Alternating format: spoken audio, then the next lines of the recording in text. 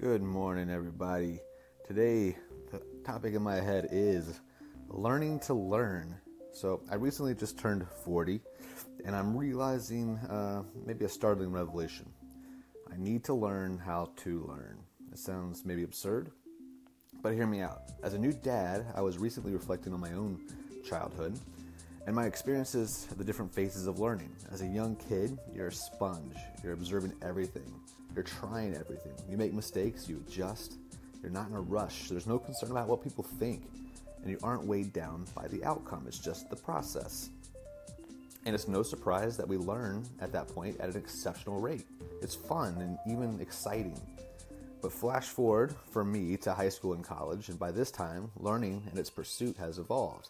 Learning is a means to an end. I need to get the grade, to get the degree, to get to the next level, to eventually get the job and be successful, right? How nebulous. So at that moment, the outcome was the most important thing. Getting the grade or achieving the result was the pursuit, regardless of whether I was actually learning the material. That looked like last-minute cramming, trying to figure out what would be on a test, memorizing information, not reading the books, but opting for the Cliff Notes to accelerate the assimilation of the required information. So does that sound maybe similar to anyone out there? Is it any surprise that I no longer know any of that information? Because it was never really learned, and what a misuse of my time and energy in retrospect.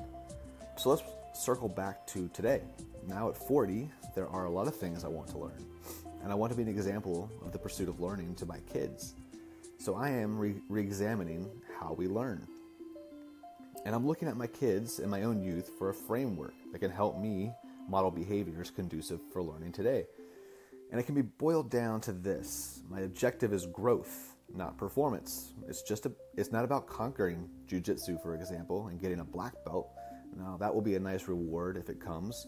But it's about the journey, focusing on the process, showing up every day, not worrying if I look like an idiot and get choked out by a girl half my size, although that sucks.